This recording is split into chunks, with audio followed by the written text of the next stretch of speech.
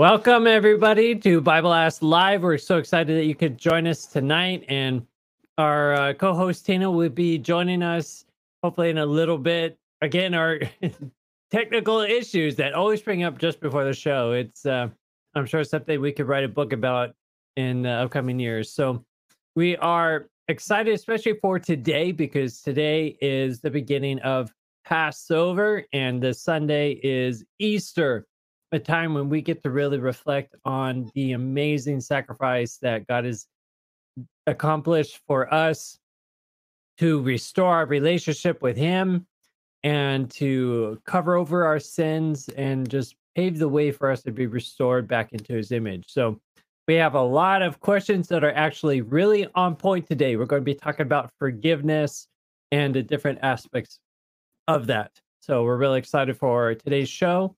And as always, you could join us at BibleAsk.live to submit a question.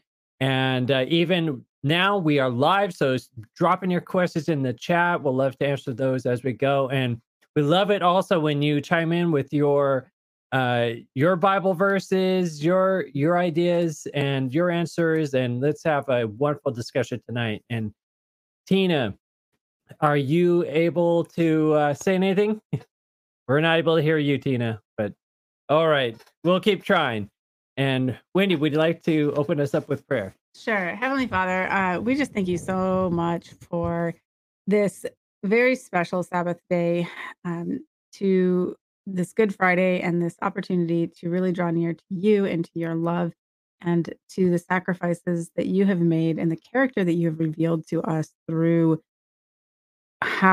what you have demonstrated throughout this weekend that we are celebrating. And we just want to pray especially that you are able to help this technology to work, and that Tina will be able to join us sooner than later. And also, Lord, we ask that you will help us to share your love with people and to help each viewer to know a little bit more about you and your character through this. In Jesus' name we pray. Amen. Amen. All right. Let us start with our first question, if we're able to get that up. All right. So Leandro is asking, I offended some people, and now it is no longer possible to ask forgiveness from these people. I no longer have contact with these people. And in the Bible, it says that anyone who does not ask forgiveness from those who have offended will go to hell. What do I do? Will God forgive me? And this is a really good question. And actually, a little bit of background, we're actually going to have a few questions from Leandro and a couple other people, all different good breakdowns of issues that I think people struggle with when it comes to forgiveness and sins and salvation. They're all kind of interrelated, right? So he says he's given some people, has not gotten forgiveness. Does that mean he's going to basically not be saved? Because we can talk about whether there's hell. What is hell? What does that look like? We'll save that for another video, which in fact we've already made, and check it out. So when it comes to forgiveness, do we have to have the forgiveness of other people in order to be saved? The answer is an absolute no.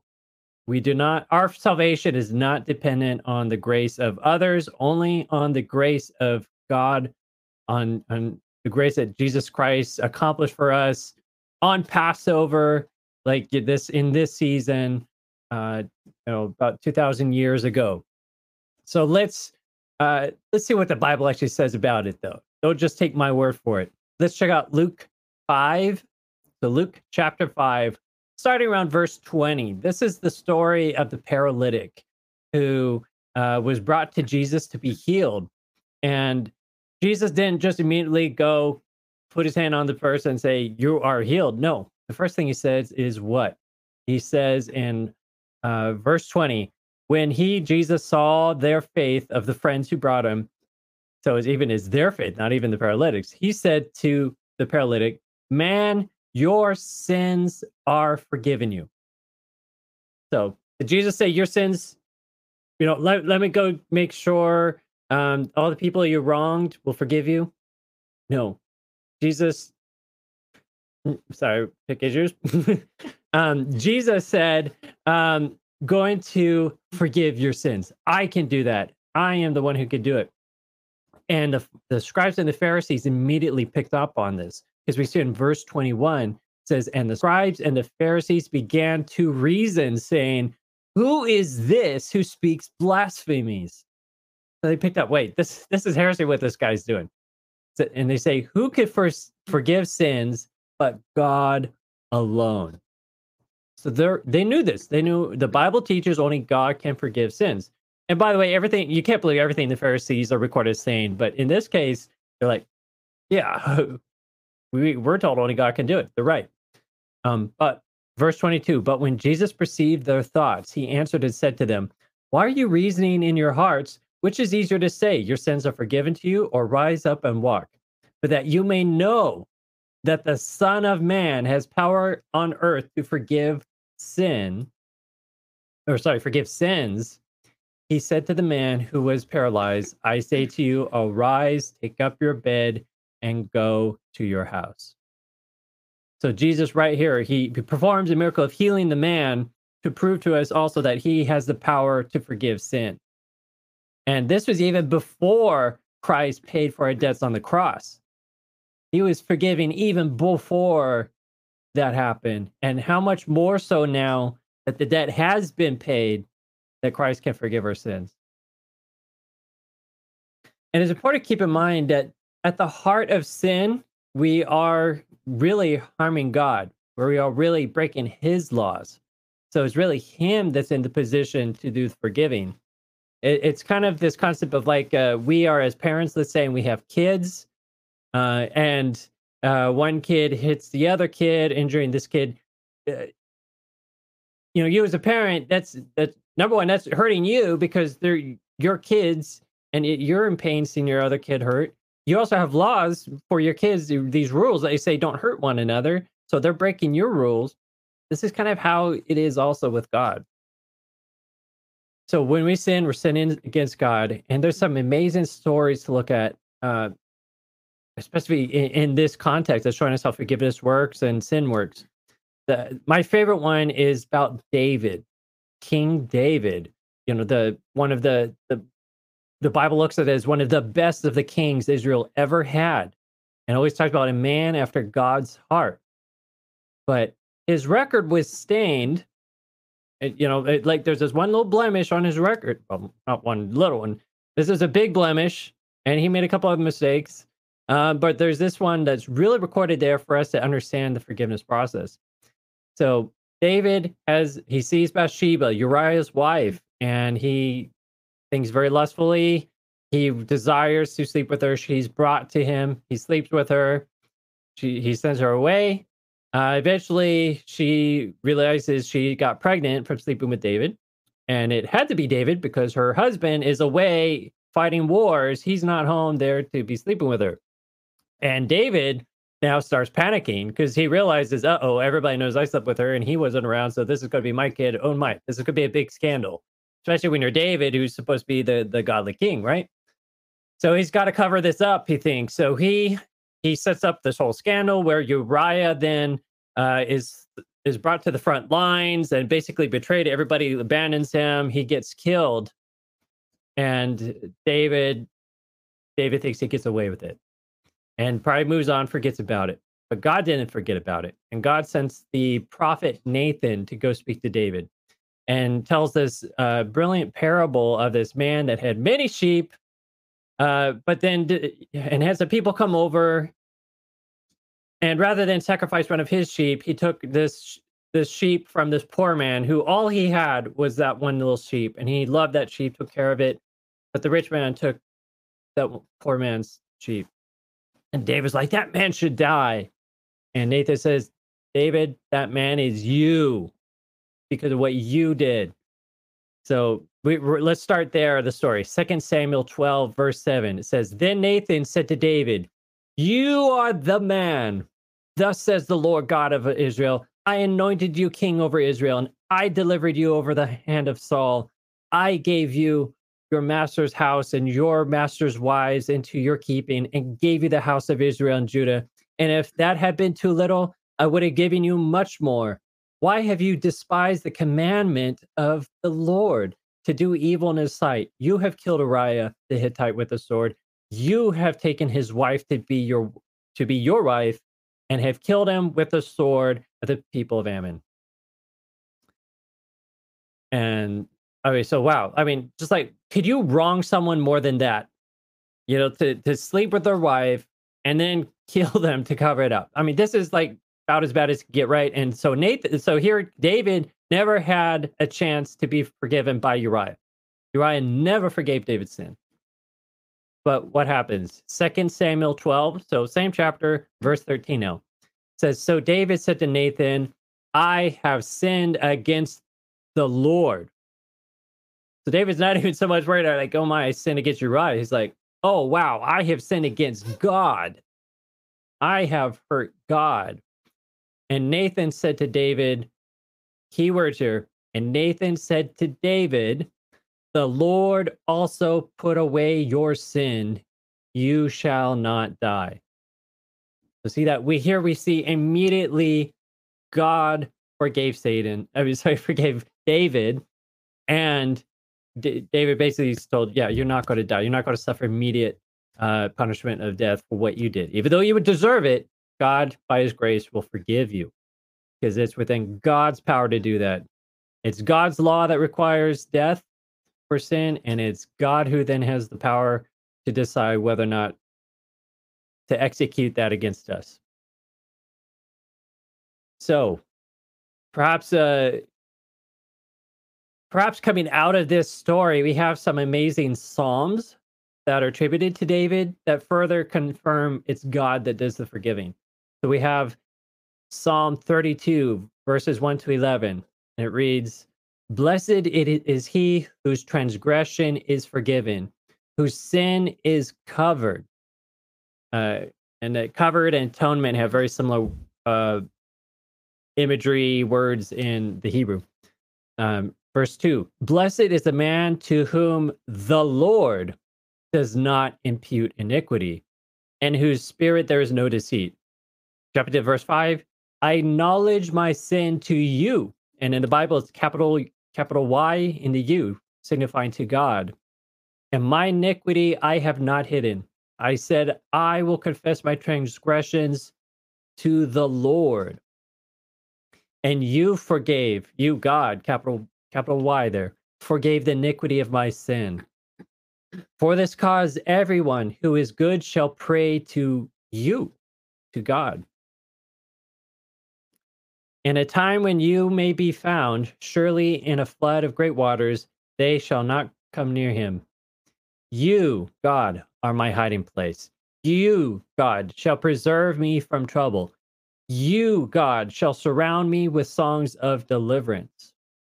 And if you jump to verse 10, it says, many sorrows shall be to the wicked, but he who trusts the Lord, mercy shall surround him. Be glad in the Lord and rejoice, you righteous. So just again and again and again, all attributing to God. God is the one who forgives. So just a couple more verses. Now jumping to the New Testament. We've just been in Old Testament mostly, but New Testament, Paul says, in him we have redemption through his blood, the forgiveness of sins according to the riches of his grace, to redeem by God, Christ's blood that he shed on the cross almost 2,000 years ago. And that's the forgiveness we have. 1 Peter 3:18, for Christ also suffered once for sins, the just for the unjust, that he might bring us to God, being put to death in the flesh, but made alive in the spirit. He himself, 1 Peter 2:24, he himself bore our sins in his body on the tree, that we, having died to sins, might live for righteousness, by whose stripes we are healed. So our salvation is in the hands of God. He worked it out. And as 1 John 1:9 says, he, God, capital H, is faithful and just to forgive us our sins and to cleanse us from all unrighteousness.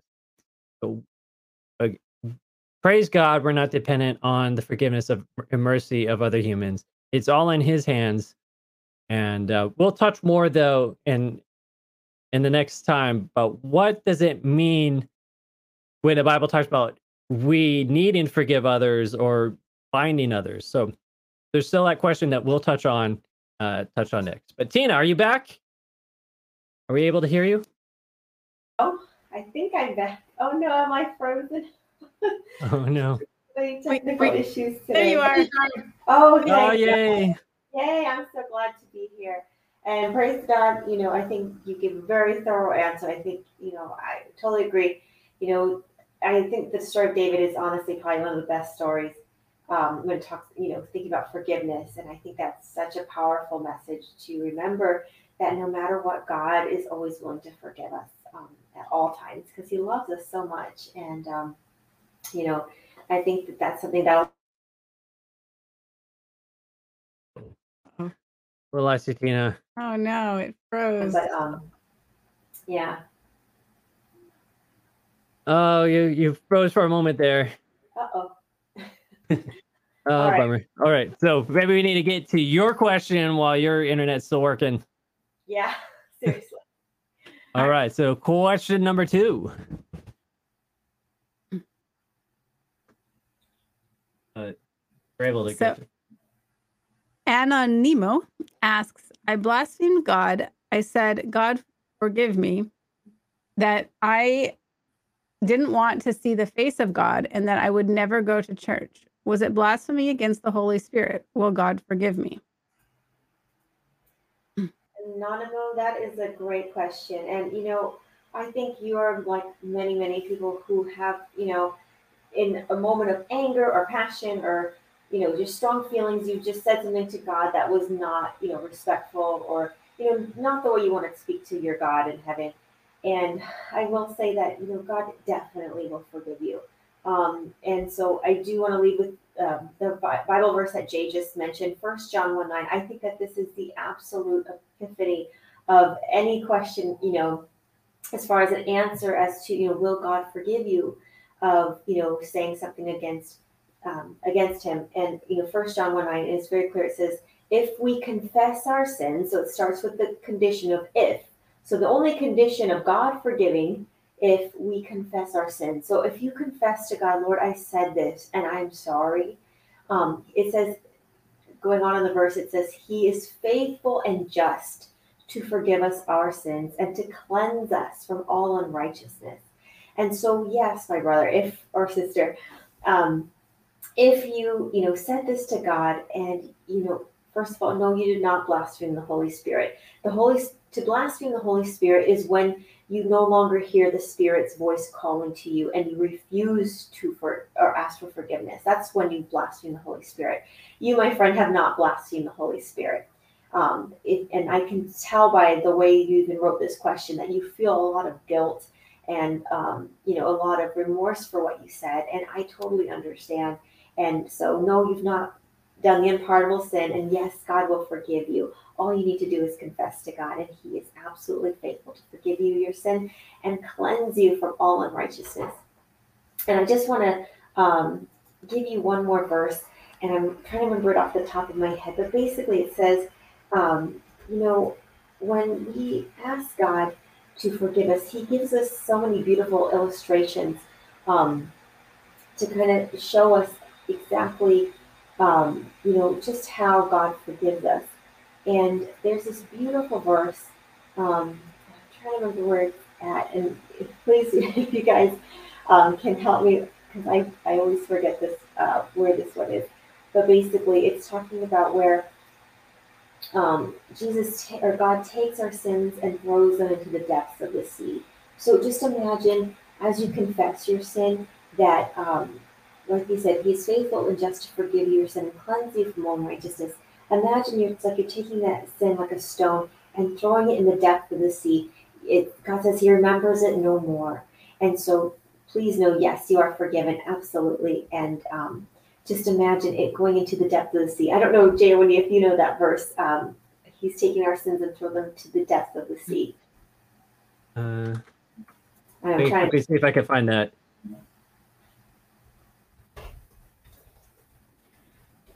And There's another verse too. Micah 7:19. There you go. Thank you so much. Um, again, this is just such a precious verse. Oh, I was right there. The next one. Sorry. Yeah, it says, he will, yeah. I had a list of them. And so, yeah, it says, he will have, again, compassion on us. This is God's heart towards us. God will have compassion on us and will subdue our iniquity. Subdue means to cover it. And will cast all our sins into the depth of the sea. So I just want you to imagine that you are, in your mind, know for a fact, because God's promised in his word, Micah 7:19, that he does forgive, and he not only covers your sin, but he throws it in the sea. Like, you just don't have to worry about it anymore once you give it to God. So I pray that's a blessing to you. Any other thoughts, my friends? Oh, amen. That's such a beautiful verse. I love that Micah verse. Amen. All right, we have a lot of questions, so let's keep we it going. have a live question though, and a very important one from Sean M. And Sean I am. Sean, we're glad you joined us, and thank you for asking this question. And Wendy, would you like to read it? Sure. So Sean is commenting here. I am struggling with panic disorder. Can you give me advice to get through this? So Sean, we obviously cannot give you health advice at all, but maybe we could give you some Bible verses, because you probably could be dealing with spiritual warfare, and really anything of the mind is very much closely related to a spiritual attack by Satan to just bring us into a state that God doesn't want us to be. If you read the Bible, I think I may count one time, there's about like 400, 500 references to the word peace. Maybe I can look that up right now even. Peace, just even in the King James Version, there are 429 references to that word. And if you see God again and again and again, it says, have peace, be at peace, don't be afraid. And God never made us with the intent to have these feelings. So the question is, where do they come from? Why do we live in a state of fear? We have panic. We have, all the feelings we have. The feeling of hopelessness. What's their origin? And it comes from, I think one of the best things I ever heard, and I really come to really understand, is we were made from the beginning to be loved and to love. And that was going to be the environment we would be in. And there wouldn't be any death. There wouldn't be any pain. There would be no scarcity. We would never experience loss. And so now we're in this world that is harsh, that is very much adverse to us. We have the enemy always working against us. And if we were alone, yes, we would need to have panic. We need to be worried. But the thing is, we are not alone. God has never abandoned us. I love what the angel told Jacob, I am always with you. And it was pretty much those same words that Jesus said as he was about to send up. Behold, I am with you even to the end. And so he is with us, and Christ left so that the Holy Spirit would become intimately a part of us. So that God no longer was just dwelling in person, occupying one small space, but now God can abide in us, and we can abide in him. And when we have that close connection with God, and we realize God is with us, in us, through every experience of our life, I hope that really changes the perspective now. And we're talking about the God that is the creator, the God who is all powerful, the Almighty, who yet wants you to call him Father. And this is now key, because remember, what is this God? Is this a God to be afraid of? Yes, the Bible says fear God, but that fear is reverence, that God is submission. Because as Jesus said, don't fear basically the world. Fear me. Is to fear him who can destroy the body and spirit in hell. So the only person that can do that is God. And if the only person that could really destroy you is God, and yet he's on your side, wants to be with you, what else is there for us to be afraid of? And God says, and this is a critical verse. And I hope this will help you, because this is what gives me peace. This is 1 John 4:18. It reads, "There is no fear in love, no fear in love, but perfect love casts out fear, because fear has torment. He that is not made perfect in love, or he that fears is not made perfect in love." What is John saying here? John's saying, that, yeah, if we're just living in a state of fear, and part of it is just being afraid of God, being afraid of God's punishment. That's the main context here. But just think about it. If we are back to being in a state where we're understanding God is loving us, and we're basking in that love, we're receiving that love, nothing else really can be left. That there's no space, there's no room for fear.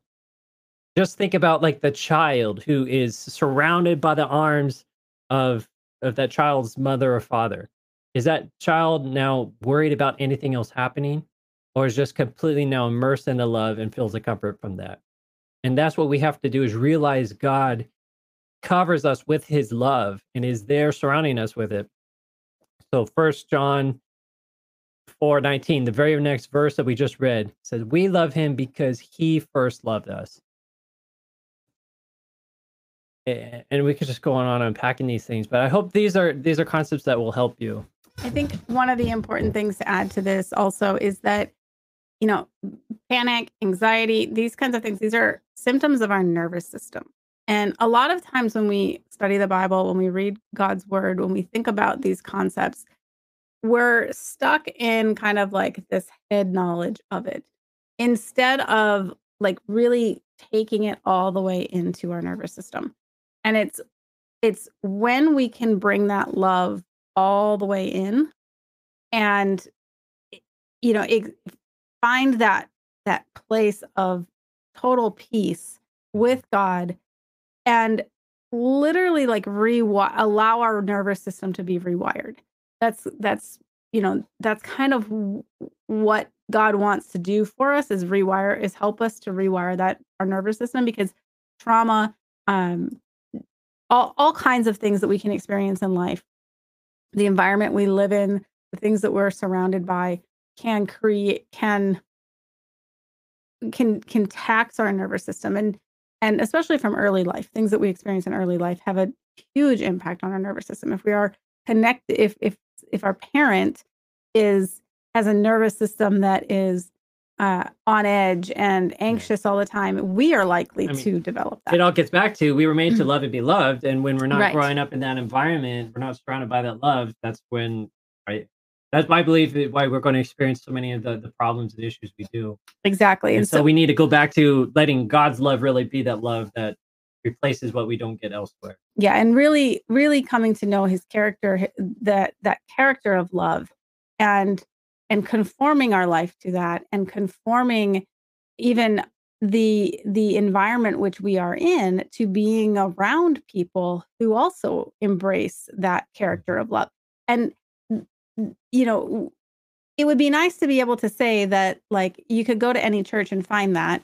And it's important for us to be in communities of believers, but also people in church are broken also. And so finding the places where you experience that connection and you experience that safety that does help you to have peace, and learning to develop, like, to understand yourself and what your needs are, so that you can develop that trust more and experience God's love into those parts of your life that you maybe didn't have when you were younger.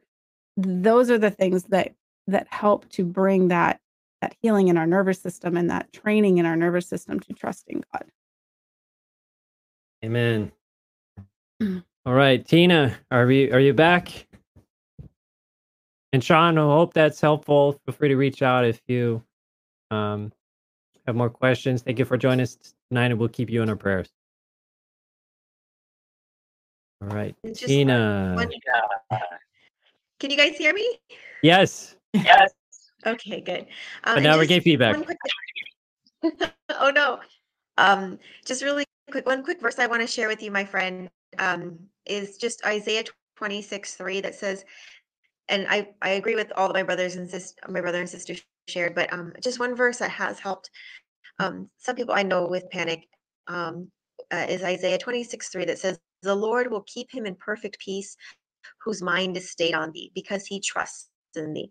And so just remembering that God does want to give you that peace. And, there's definitely, sometimes there's a need for, medical intervention and that sort of a thing. But it's also very important to remember to just try to keep a mind that's stayed on God, because that will bring about another level of peace that only God can give you. So I just pray for your healing and your blessing, my friend. Amen. Amen. All right. Shall we get our next question up? All right. So Leandro is asking, if there are at least two people against someone going to heaven, that person will go to hell. That's true? All right. It's always the short questions that actually take the most to answer to unpack, but I'll try to go quickly. Answer is no, that's not true. Let's start off, but I know this is a concept that a lot of people struggle with, because there are verses that this viewpoint can be thought of if we don't have full context, full understanding. So let's see what Leandro is referring to and unpack it. So start up at Matthew 16 verses 18 and 19. Reads, "And I also," this is Jesus speaking, "and I also say unto you, Peter, and on this rock I will build my church, and the gates of Hades shall not prevail against it. And I will give you the keys of the kingdom of heaven. And whatever you bind on earth will be bound in heaven, and whatever you loose on earth will be loosed in heaven." And then there's a similar verse 2 chapters down, Matthew 18 to 20. Jesus says, "As surely I say to you, whatever you bind on earth will be bound in heaven, and whatever you loose in earth will also be loosed in heaven. Again, I say to you that if two of you agree on earth concerning anything they ask, it will be done for them by my Father in heaven. Where two or three are gathered in their name, I am in the midst of them." I believe these are two verses kind of that Leandro is referring to. There's others that are similar to it. So Jesus seems to be saying, right, if you agree on anything, we can sort of bind God, right? If we agree someone should go to hell, God will respect it, send him to hell. Or we want someone to go to heaven, doesn't matter, if it's the worst person on a human being, earth, we can agree Satan, let's say even Satan, we should agree Satan should go to heaven, have eternal life. God will respect that. Obviously, there's, when you look at these ludicrous extremes, you realize that can't be what Jesus is saying, and that's true. He's not.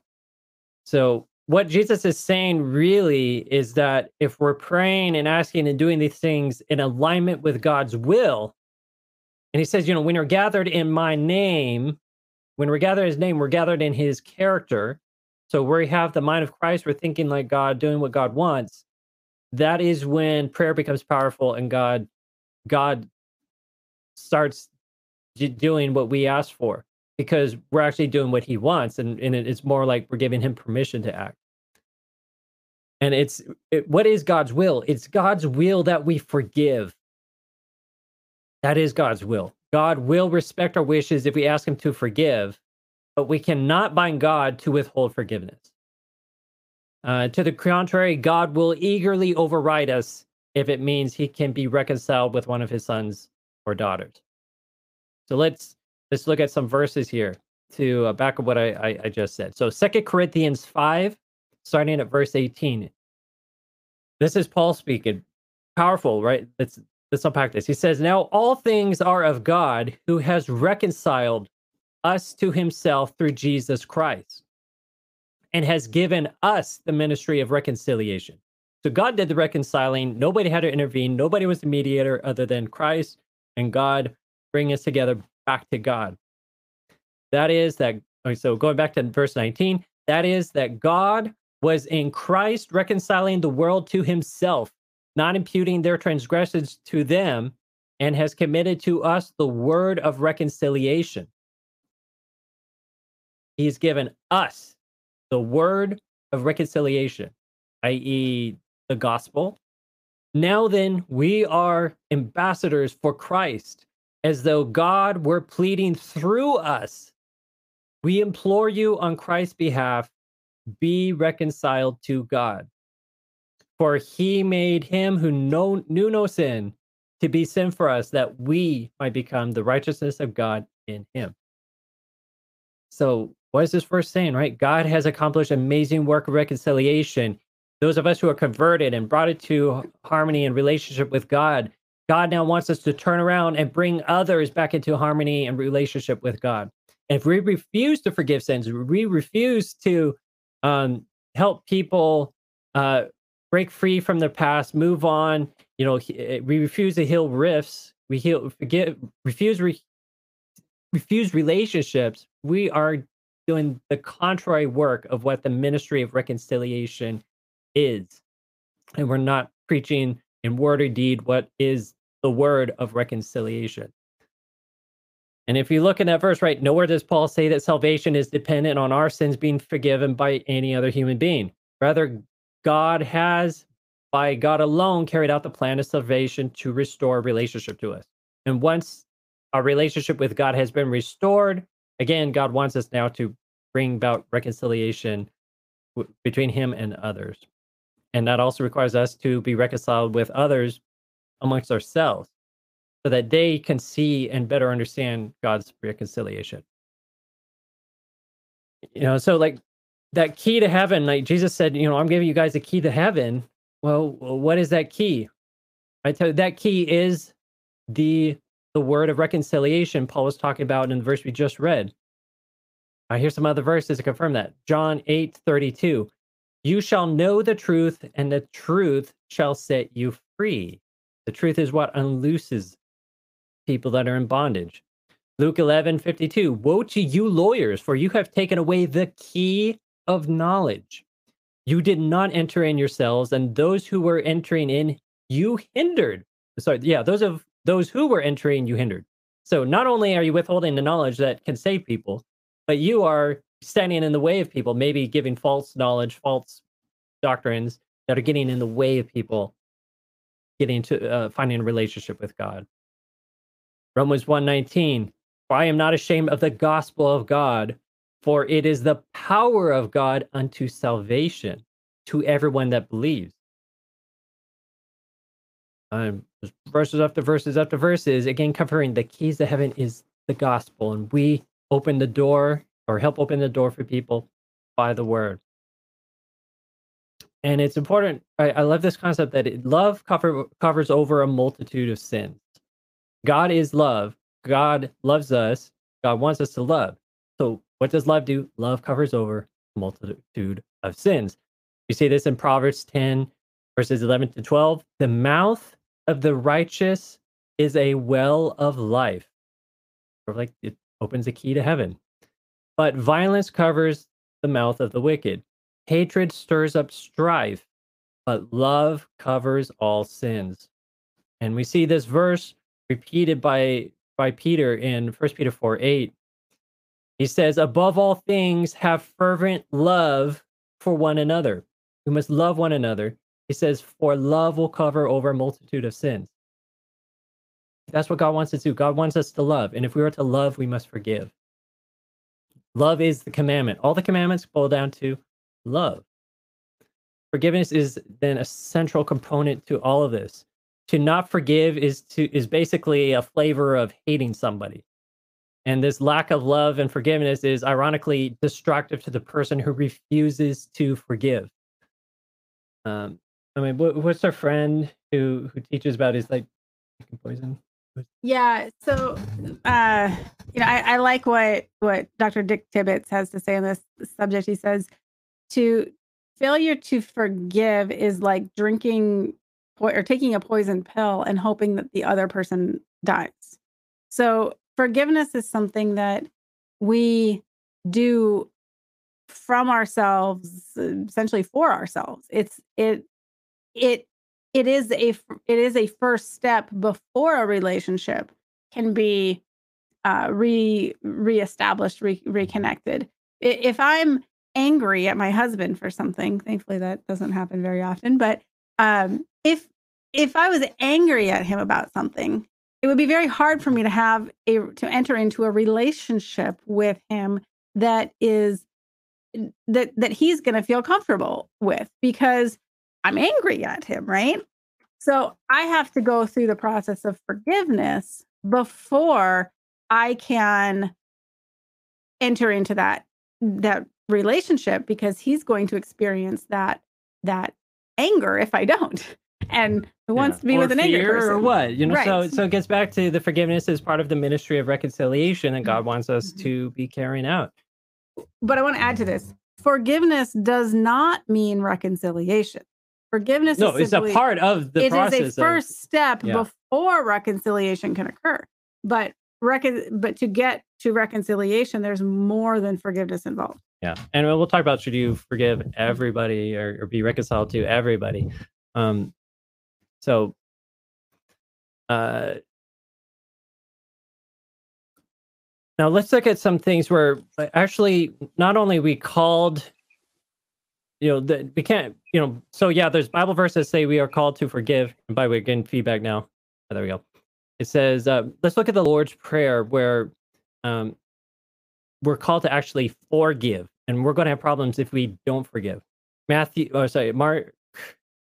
Mark 11 verses 25 to 26. And whenever you stand praying, if you have anything against anyone, forgive him, that your Father in heaven may also forgive you your trespasses. But if you do not forgive, neither will your Father in heaven forgive your trespasses. And the Lord's Prayer, Matthew 6:12, and forgive us our debts as we forgive our debtors. And Jesus' exposition on this, a couple verses down, Matthew 6:14 and 15, he says, for if you forgive men their trespasses, your heavenly Father will also forgive you. For if you do not forgive men their trespasses, neither will your Father forgive your trespasses. So, I mean, again and again and again. And we see this parable in Matthew 18 where Jesus talks about this man who owed a ton of money, like an unfathomable amount of money. And the king of this land forgives him the debt. But then this guy that was forgiven turns around and then starts beating up and trying to collect on this guy that owes him just a small amount of money. And then how does it end? Well, the king is furious and locks up the man who had been forgiven much, but didn't realize it. This is how God is. God very much will hold us to the same law and standard by which we treat others. And so if we refuse to forgive, God will not forgive. If we're merciful and loving and forgiving to people, that's the same way God will come to us. So Luke 7, like 3 to 4, take heed of yourselves. If your brother sins against you, rebuke him. And if he repents, forgive him. This is when we're supposed to forgive, when someone repents. And if he sins against you 7 times in a day and 7 times in a day returns to you saying, I repent, you shall forgive him. So keep this in mind. This is important. John 20, verses 22 to 23. And when he had said, he breathed on them, and this talk about Jesus before he ascended. He breathed on them and said to them, receive the Holy Spirit. If you forgive the sins of any, they will be forgiven them. If you retain the sins of any, they will be retained. Right? So similar to some of the other verses we talked about. What does it mean they'll be retained? Again, I think all these verses here are in the context of where someone has not repented. We have the ability to pray for God to forgive someone, even if that person has not repented. Where we are the person, let's say, who's been wronged, that person has not repented, we can still pray for God to forgive them. And we see this. Luke 23:34, Jesus on the cross, he says, Father, forgive them, for they do not know what they do. So here, Jesus is saying, please forgive them, Lord. They don't even know their sin, so they haven't even thought yet to ask for forgiveness. But please, I'm asking you, God, forgive them. If I can forgive them, surely, God, you can. Right? This is sort of the idea here. You see the stoning of Stephen in Acts 7. Start at verse verse 59, it says, and they stoned Stephen as he was calling on God, saying, Lord Jesus, receive my spirit. Then he knelt down and cried out with a loud voice, Lord, do not charge them with this sin. So Stephen's last thought is, God, I don't want to see these people pay the penalty price for this stupid sin they're committing against me. And sure, I think God will respect that, and they will not have to pay the price for that particular sin because James forgave them. So just think of the ramification of this now. On the day of judgment, when God's going to hand down the punishments to people, there will be times where God will say, you committed this sin, but you know what? This person forgave you. And because of that, I'm going to forgive you of this one. And there's this other sin over here. This wonderful Christian person also forgave you of it. And this is going to be, I think, a powerful witness of just the difference between the wicked and the righteous. And I can't fully back this up, but I think this is where it's going to play out. This is what the Bible's saying: when you can bind and loose, it's situations like this. And just keep in mind again that forgiveness is a part of spiritual warfare, and our forgiveness might be an opportunity to help someone get reconnected to God and to not let Satan have the victory. As we see in 2 Corinthians 2, verses 5 to 11, it says, but if anyone has caused grief, he has not grieved it to me, but all of you to some extent, not to be too severe. This punishment which was inflicted by the majority is sufficient for such a man, so that, on the contrary, you ought to rather forgive and comfort him, lest perhaps such a one be swallowed up with too much sorrow. Therefore, I urge you to reaffirm your love to him. For to this end, I also wrote that I might put you to the test whether you are obedient in all things. Now, whom you forgive anything, I also forgive. For if indeed I have forgiven anything, I have forgiven that one for your sake in the presence of Christ, lest Satan should take advantage of us. For we are not ignorant of his devices. Satan is hoping to have us sin against one another, have us not forgive each other, to drive our relationships apart. I mean, he is anti-relationships because love is relationships. Love is about connections and just people coming together and enjoying each other and supporting one another. All these things that love, that's the experience God wants us to have. Satan wants to destroy all of that. And so if we step back and realize when there's a sin and something goes on and we are mad and we want to not have anything to do with people, this is very much the moments when Satan is at work. And we need to pause, step back and reflect and say, is there a way where we can make sure Satan won't have the victory here and we can accomplish God's ministry of reconciliation? So that's all I have to say. Tina, any thoughts? I think you have your mic working. I hope so. Is it working? Can you hear me? Oh, it's dipping in and out a little bit. Uh-oh. Let me try now. Can you hear me now? Sorry, guys. We've had a crazy night. Let me just tell you that. Is it any better? Oh, Anso has we have a question from Ann XJO. Welcome back, our friend. And actually, your question is the next question, if you're ready, Tina, for it. Yeah, can you guys hear me okay? Oh, actually, that would be my next question. Yes, we can hear you. We can hear you. It's a little distorted, but we can hear you and understand you. Okay. All right. Well, the next question is from the same person, Leandro, which honestly is kind of goes along with what we just shared a minute ago, as far as, because you're asking if two people are against someone going to heaven, that person will go to hell. And the next question kind of feeds into what you just asked. So I don't know, Wendy, if you want to ask that one, and I think it'll kind of address what our friend X Joe just asked as well. Sure. Let's go ahead and get that question up. So yeah. Is this one? Okay. So Anonimo asks, if a person does something disgusting that makes everyone hate him with all his might and doesn't want to be around him, will he go to hell? For no one will want to live with her in heaven. And to that, I'm going to say, here's the thing. It kind of feeds or goes along with what our friend Jay just said, as far as, the attitude of somebody who's going to heaven. The people that are going to go to heaven are people who are, demonstrating the character of God. And God's character is a character of forgiveness and of love. And there's no way that you can go to heaven while hoping somebody else won't be there. That's not the character of somebody who's going to heaven. And it doesn't matter how religious you are. It doesn't matter how much you give to church, or whatever it is, however holy you think you are. If you don't have a spirit of love and forgiveness in you, you're not in a place, you're not in a relationship with God that is where God sees you fit or safe to be in heaven, because heaven is a place of love and forgiveness.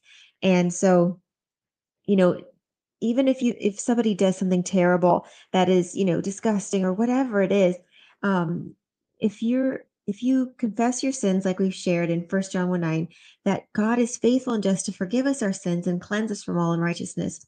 Now, other people might not forgive you, but that doesn't mean you will not have access to heaven. God is the one in control of who goes to heaven and who doesn't. And God is going to take the people there who truly want to repent, to turn away from their sin and to turn to God and to have a new heart. And so if somebody is hating you or wishing you don't go to heaven, or, you know, that sort of a thing, it doesn't matter what people think about you or what people feel towards you, because the only thing that matters when it comes to going to heaven or not is your relationship with God.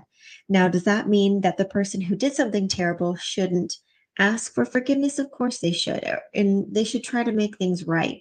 We definitely see examples of that in the Bible, like the story of Zacchaeus, where Zacchaeus had, conned his own people and stolen from, people, and even, poor people. He was a thief and a liar, but yet Jesus still wanted to reach his heart. And Zacchaeus, when he he recognized his sin, he went out and repaid 4 times what he stole.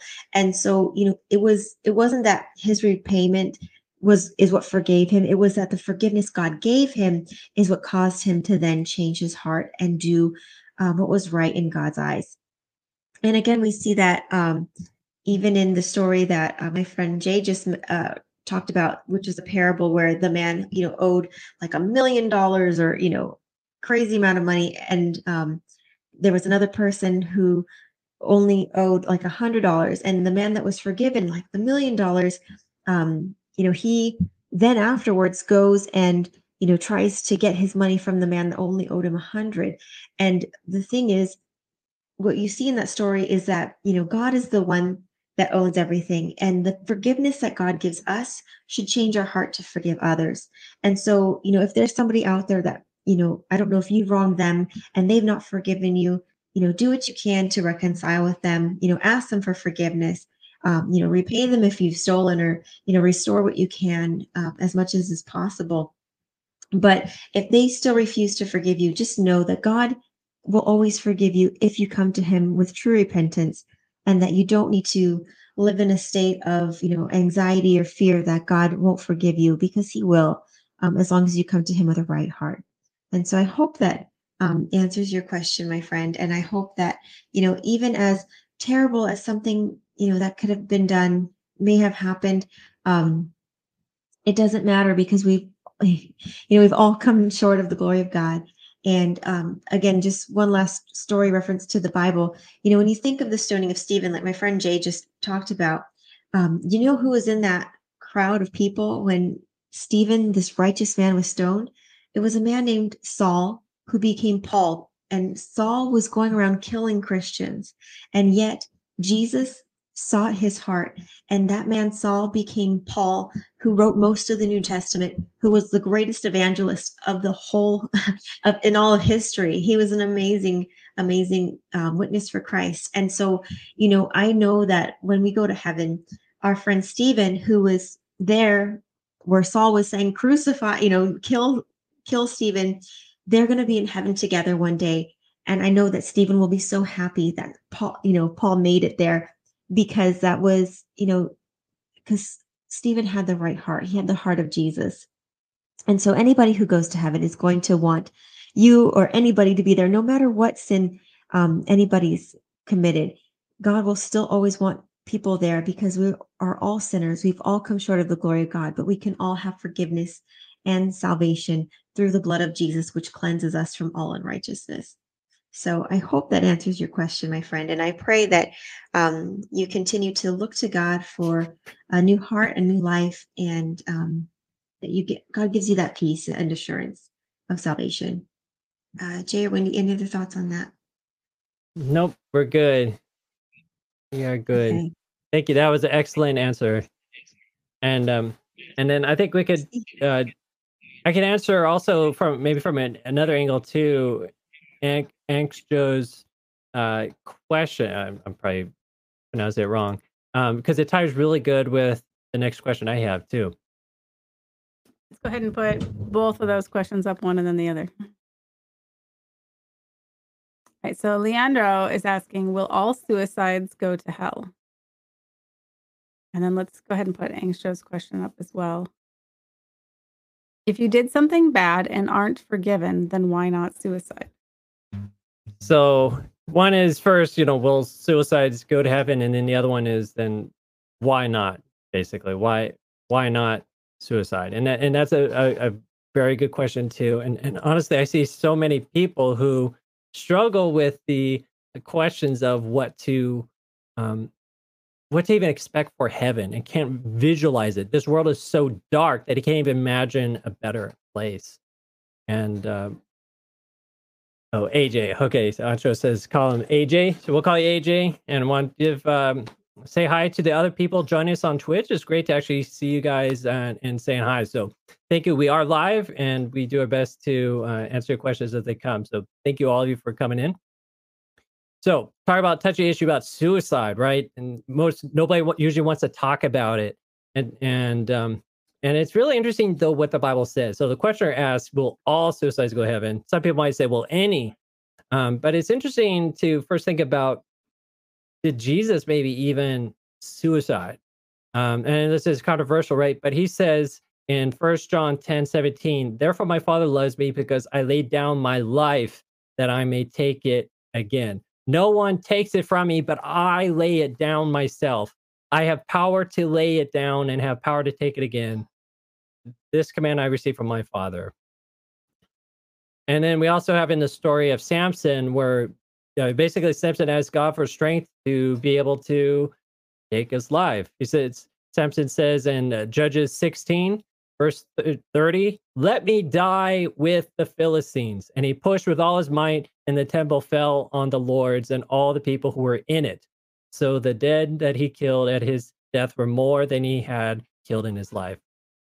So argument could be made. Here we have two suicides in the Bible one is Jesus, right? The man who did not sin, and Samson, who is recorded in Hebrews 11 as being one of those people of faith that we could probably expect to see in heaven. So, but did they just casually lay down their life? What was the reason they did it? Samson is complex, right? But in at least the direct thing he accomplished was complete devastation of the Philistines. He said he killed more in that one act than he did the rest of his entire life combined. So it accomplished a lot of good. And then in Jesus, of course, by his death, all of us find life now. And so it was not a selfish act. It was an act of love. But why would someone who's feeling the urges to take their life want to not do it? Why would you not want to do it? And I think the reason, there's probably all sorts of reasons why people are feeling those thoughts. When we were filming a documentary on mental health, we kept seeing again and again and again the same story as someone saying, like, "I've just been having these voices in my head, just end your life, just take it, just let it go." And we don't want anybody to entertain those thoughts. That is, I would say, the tongue of Satan. This life is, again, it should be about being loved and loving. And maybe around you, the people around you, you're not going to find that love. And that's a travesty. That was not what God wanted. But you today can enter into the relationship with God where you experience that love. And when people say, what is the meaning of life? We always say that almost as a joke, like we'll never know. But I say with confidence, the meaning of life is to love and be loved. That is it. And when you experience it, know what's like, feel that warmth and love and energy and delight and joy and peace and everything that comes from it. Suddenly now, like, you can start conceiving how, okay, yes, I would love for it to never end. And when you experience the love of God and begin to understand the unfathomable depths of his love for just even you as an individual, how much he cares for you, eventually what happens is no longer will you be thinking about yourself, but you're going to be so excited, so joyful, so full of love overflowing that then now you will want to tell everybody, and you want to bring as many people with you into heaven, because you realize now eternity is about the relationships, is about the interactions, is about the amazing experiences that we will be able to have, that we'll be able to accomplish. That, I mean, no eye has seen, no ear has heard. We can't fathom what God has planned for us, but he's given us little bit of indications here and there through the Holy Spirit. And again, it is going to be incredible. It is called paradise for a reason. And I mean, the food is going to be better. Again, nothing is going to be stolen. Nothing is going to die. You pick a rose, maybe it will never wilt. I mean, there's going to be things that just don't happen anymore. I mean, everything breaks in this world, right? Everything's breaking, everything's falling apart. But then we're going to have a world where none of that's going to be the case. And now, during this wretched life that we all go through now, this is our opportunity to help get as many other people to partake in that eternity too. So this now is for that, is for the others. This is a time we give for others, and then God gives us eternity. So that is, I say, why not? And I want to add to that also that, I think one of the reasons why a lot of people struggle with suicide thoughts is because they want to have a purpose, and they feel in their current environment that they're not able to have that purpose.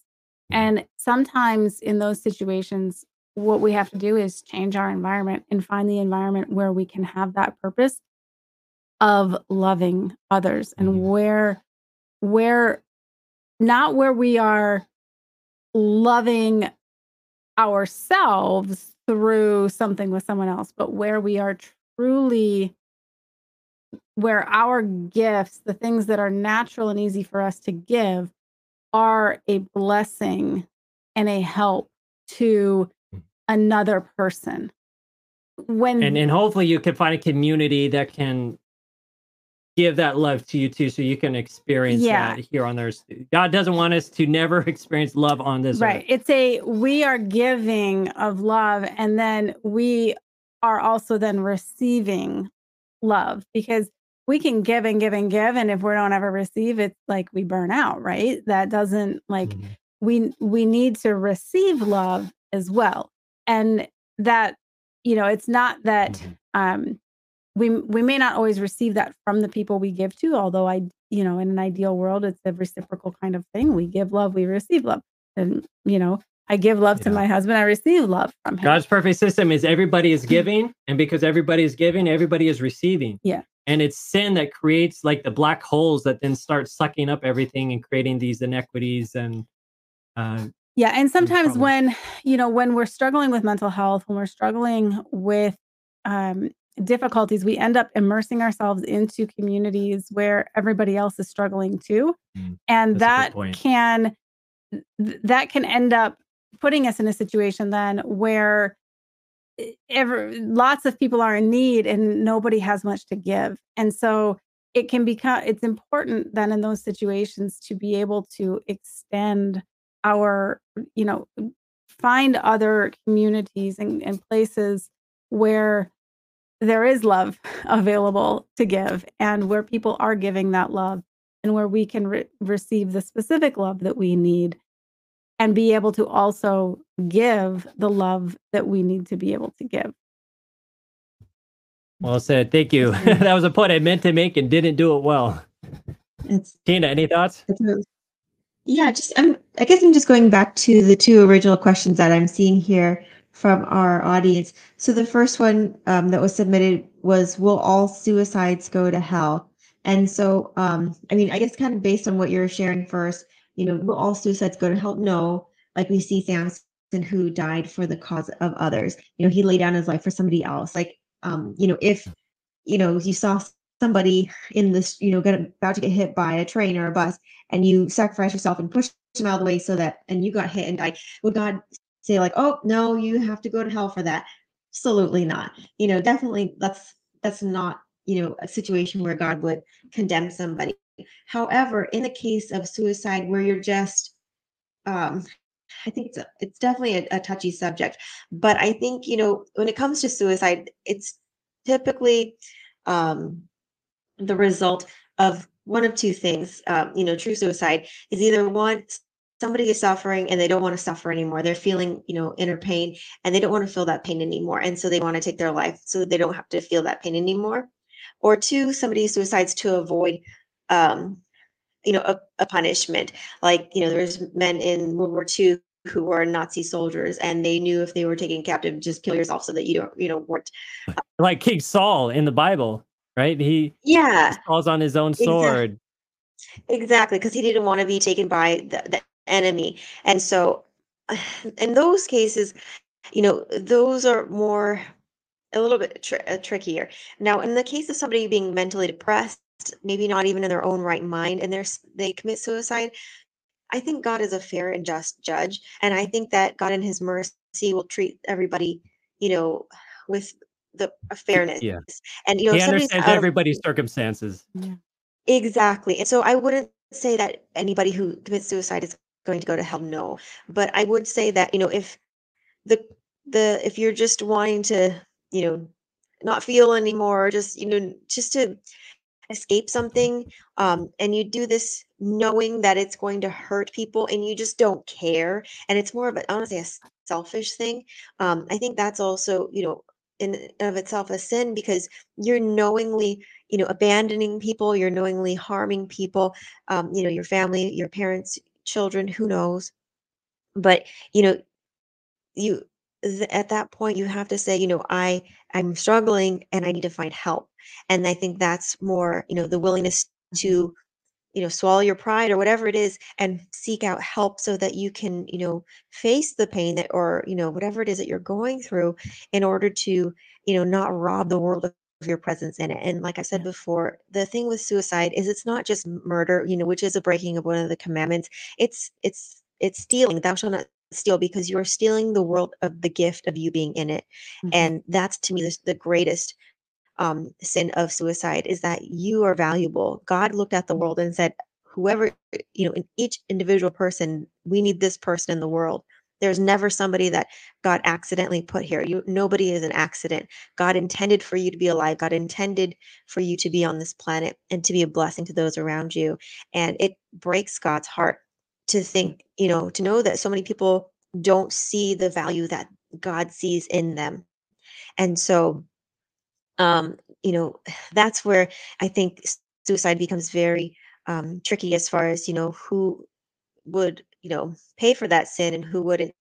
I think, again, God is a merciful and a just God. But then I just want to really quickly touch on AJ's question. If you did something bad and aren't forgiven, then why not suicide? I think, AJ, you're under the impression that you have to be forgiven by a person here on earth in order to go to heaven, and that's not necessarily the case. AJ, I think, as you study God's word and as you get to know God personally, you'll know that first and foremost, you need to be reconciled to God. Whenever you do something wrong, even if you've hurt somebody else, come to God with that, and then let God forgive you, and then And let God's love and forgiveness then change you to go out and seek yeah. reconciliation. And we AJ has in that comment where he talks about how he's tired and it's really hard to keep going. And so AJ, I think it is really hard. We always come to these points where like the dark night of the soul. It's sort of said, and it's interesting. We're in the coaching industry now, and almost all coaches will tell you that you always reach a point where it just seems like harder, and you can't. It just doesn't look like there'll be hope for tomorrow, and that it is the time to give up. And it's what's interesting. They say is that's always a time when you're on the verge of a huge breakthrough. Like that's the time when God is going to act most powerfully in your life. So my suggestion is like hang on, push through. There is hope, and God is about to do an amazing thing. And the Bible says that God will never let you fall into temptation without providing a way out. So God has a plan for you that can help you overcome your tiredness, and what you're feeling, whatever is the cause, whatever is keeping it going. God has a way out, and it's a matter of continuing the persistence. The Bible talks about the patience of the saints because life is not easy. Not this one. The next one will be. Next one will be amazing. But it's this time that when we push through and we get to the other side, we're going to look back and say, oh, this really wasn't so bad. I mean, it was bad, but I should say the reward was so much better. It is totally worth it. So I say push through. You're on the verge of something great, of God accomplishing something great in you. Hang in there, and we'll keep you in prayer. And yeah, I just really want to echo what Jay just said. That's what I was feeling on my heart to say even before you jumped in and said it. And there are people, and I'm going to just be really super vulnerable here for a minute, that I went through a very dark period where for several years I was weak, exhausted, I felt like I was not able to do my part to give back. There was a very extended period of time where I felt I was almost dependent on my husband to take care of me. And because my body was just so weak and so depleted. And it is a hard journey to rebuild from, I had gone through a very stressful situation that really struck me to my core. And then more stressful situations on top of that. And those things deplete our body. Stress is not just a spiritual thing or a psychological thing. It's also a physical thing. And when we when we are in that situation where we just don't have enough, sometimes we just need the right nourishment to get us built up. And then we have to work through the changes in our environment, in our relationships, in our communication patterns. There's many different things that we need to learn to work through, and it's surrounding ourselves in communities of people where we learn those skills and we learn to rebuild in a healthier way, in a way that's more aligned with God's plan for us. That's when we get victory. And I know how hard that struggle can be, but I also know that it's possible to get through it. And I'm saying that because I'm here, I'm here every week, able to share, in this process, and able to, to do things that I want to be able to do and that I've wanted to be able to do, and to give back. And I wasn't always in that situation. So, and I've interviewed many people who have gone through these same trials, have gone through these same struggles. And even though when you're in that pit of darkness, it can feel like there's no way out. Everything you look at is just like, it's, that doesn't work, and that doesn't work, and I just can't take it anymore. Like, that's how it feels, right? But keep going, because you will eventually get the breakthrough, and you become a new creation in that process. That it literally does take a rewiring of our nervous system, which is like the core in our body. And when that happens and we develop new skills and new habits and new ways of handling things that are more in line with the character of Christ than what we were raised with and what we understood growing up, life changes and it changes significantly and it changes beautifully. And that's the path and the direction that we want to go in. So 2 Corinthians 5:9. Therefore, if anyone is in Christ, the new creation has come, the old has gone, and the new is here. mhm. Such a beautiful promise we have. Yes. Amen. And I Amen. think I can't help but think of, we've answered questions similar to this in the past. And at the end of our question, we've put up, a suicide hotline number just because we always want to, encourage everybody out there who's maybe struggling with these thoughts, that God does love you, God does care, but there is a time and a place, to reach out for help. And, that's just something that we want to always encourage to our viewers is that, God loves you and he cares about you, and he cares about you enough to, want you to, to get that help and support that you may need. And so I know the number, and I'm looking up on Google, it's 1-800-273-8255. As far as, just finding help out there for anybody who's struggling with these thoughts and with these feelings and, these things. Thank you to our director for putting that up. Yeah. I do see one more comment. I know we're way over time, But but I it do should be a see. quick one. Great. Shall we go ahead and put it up? Yeah, Mikey So, Noodles. Mikey Noodles, that's a cute name. I like that. Do you have any insight into this strange detail in Mark 14:51-52? We read this last week and we're a bit confused about why this was included. Let's go ahead and bring that verse up so we know what that is. Mark 14:51-52.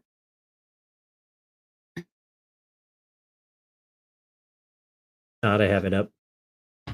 So Mark 14:51-52, it says, a young man wearing nothing but a linen garment was following Jesus. When they seized him, he fled naked, leaving his garment behind. Can I answer this? Yeah, I Okay, love to hear your answer. okay. I actually love this question. And actually there's a verse that I can back it up why I think this. As far as this question goes, I totally hear you, because I remember reading it when I was younger and being like, that's a weird thing to put in the Bible. Like, why would they, have this guy who's like, around when Jesus is, arrested, and he's half in a garment, and then when Jesus comes, or is arrested, he runs away and he's left naked. And here's what I think. Now, in the Bible, there's a lot of things that are kind of symbolic. And one thing that's very symbolic in the Bible is a robe or your clothing. And, Jesus talks about having the robe of righteousness, which is, basically, the covering of the saints. God's people are supposed to be clothed with a robe of righteousness.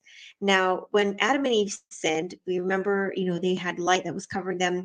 And when they sinned, their light left them, and they realized they were naked. And then they tried to sew fig leaves together to make aprons to try to cover Yeah. themselves. And we can see And Genesis 2:25. It says Adam and his wife were both naked and they felt no shame. This was at the beginning, though. I mean, so they didn't have clothes. They had a covering of light. They didn't realize they're naked. But then after they sinned, Genesis 3:7, it says, then the eyes of both of them were open and they realized they were naked. So they sewed fig leaves together and made covering for themselves. So this begins the theme of nakedness being associated with sin. exactly. Now, when it comes to this story here in Mark, a lot of people think that actually Mark is this person. That's kind of been what I understand a lot of Oh, really? theologians to believe. Yeah, I always and thought I that don't was know that. John. Oh, I've not heard that, but maybe I don't know. But either You could be way, right. I don't know. But It's either way, only here in Mark. yeah, we only find it in the Gospel of Mark. But here's the thing, Oh, and this is actually, more the point. Mark wasn't one of the 12 disciples, though. No, he wasn't. I think somebody just said he was like nearby. I don't know. Anyways, regardless, the whole point though that of this story, why I think it's in the Bible, is to be an example of what we need to be when Christ comes. Because Jesus says, "When I come, it'll be like a thief in the night. You don't know the day nor the hour. So walk upright, because you don't know."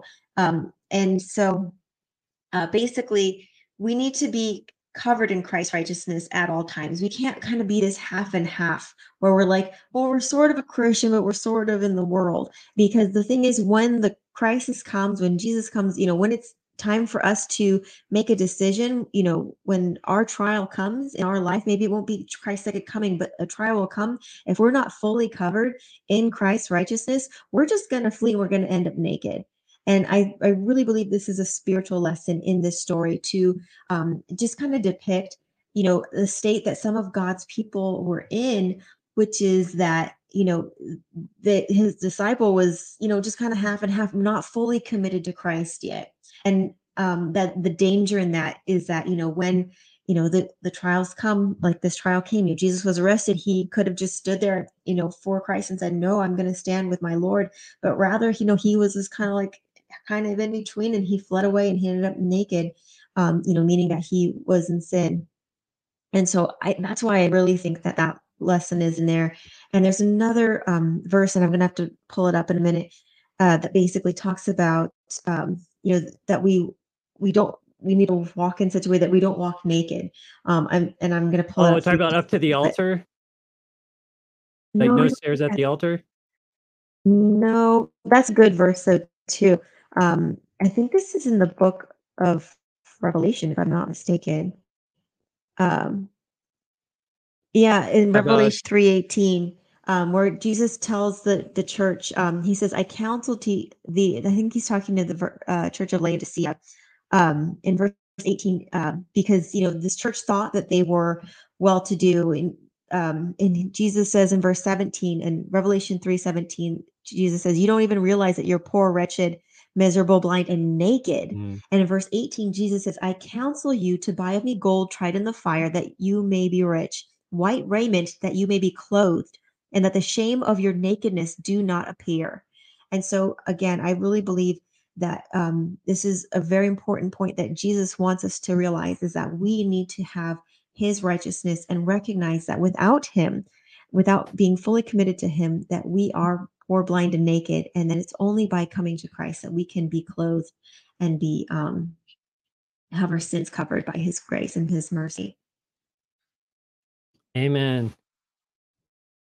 And Mikey, thanks for the response back. It says, it's such a great connection. Thanks for that insight. So, Praise thank you, God. Tina.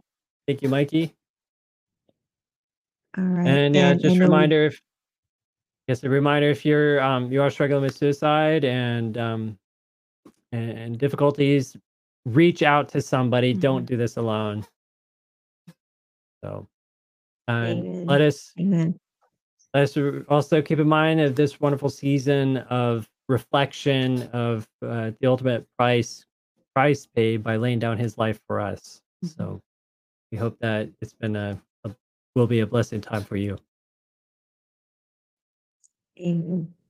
Amen. I know we're over time, so we definitely got to get wrapped up tonight. But we do want to encourage everybody, if you do have a question or if you even a prayer request, be sure to go to our website, BibleAsk.org/live, and you can submit questions there that we will answer and feature on our weekly show every Friday night at 6 p.m. Pacific Standard Time. And again, feel free to also submit any prayer requests. We're here to pray for you as well. Bible Ask Live, we're a team of volunteers, and we're just here for you, our viewers, because, we love you. We want to share the love of God with all those out there. And so again, please be sure to submit your questions, submit your prayer requests. We're more than happy to connect with you. And we also just want to remind everybody that if you're blessed by our content, please be sure to like and share.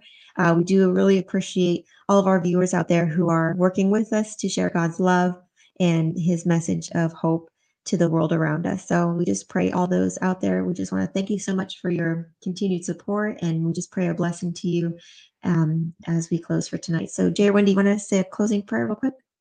Sure, let's do it. Heavenly Father, we thank you so much for your love, the love that gives us purpose and meaning and casts away fear, your love that heals us, that makes, again, life worth living. And I pray a special prayer for AJ and for everybody who's struggling to hang on unto life, people who are just under a constant attack from the enemy. Pray that you can give them relief, that you can intervene, give them the will to resist, the hope to see tomorrow, and the love, your love in their heart, that they may feel the eagerness to make use of this time to bless others. Pray, Lord, that you can help them in this battle, that you send your angels to surround them and bring them through this night and the next, and until you come, that we may all stand together with you on that sea of glass when you come someday to bring us into a wonderful eternity where there'll be no more pain, no more sorrow, no more death, no more sin, but we can just, again, enjoy life as you want it, the life abundant, life of love and amazing, incomprehensible experiences throughout eternity. So look forward to that day, Lord. And this we pray in the name of your Son, Jesus, who died for us. And we are so thankful for this season. Amen. Amen. Thank you so much for that. We hope to see all of you guys, our viewers, again next week, 6 p.m. Pacific Standard Time every Friday. God bless you all and have a great night. Bye. Night.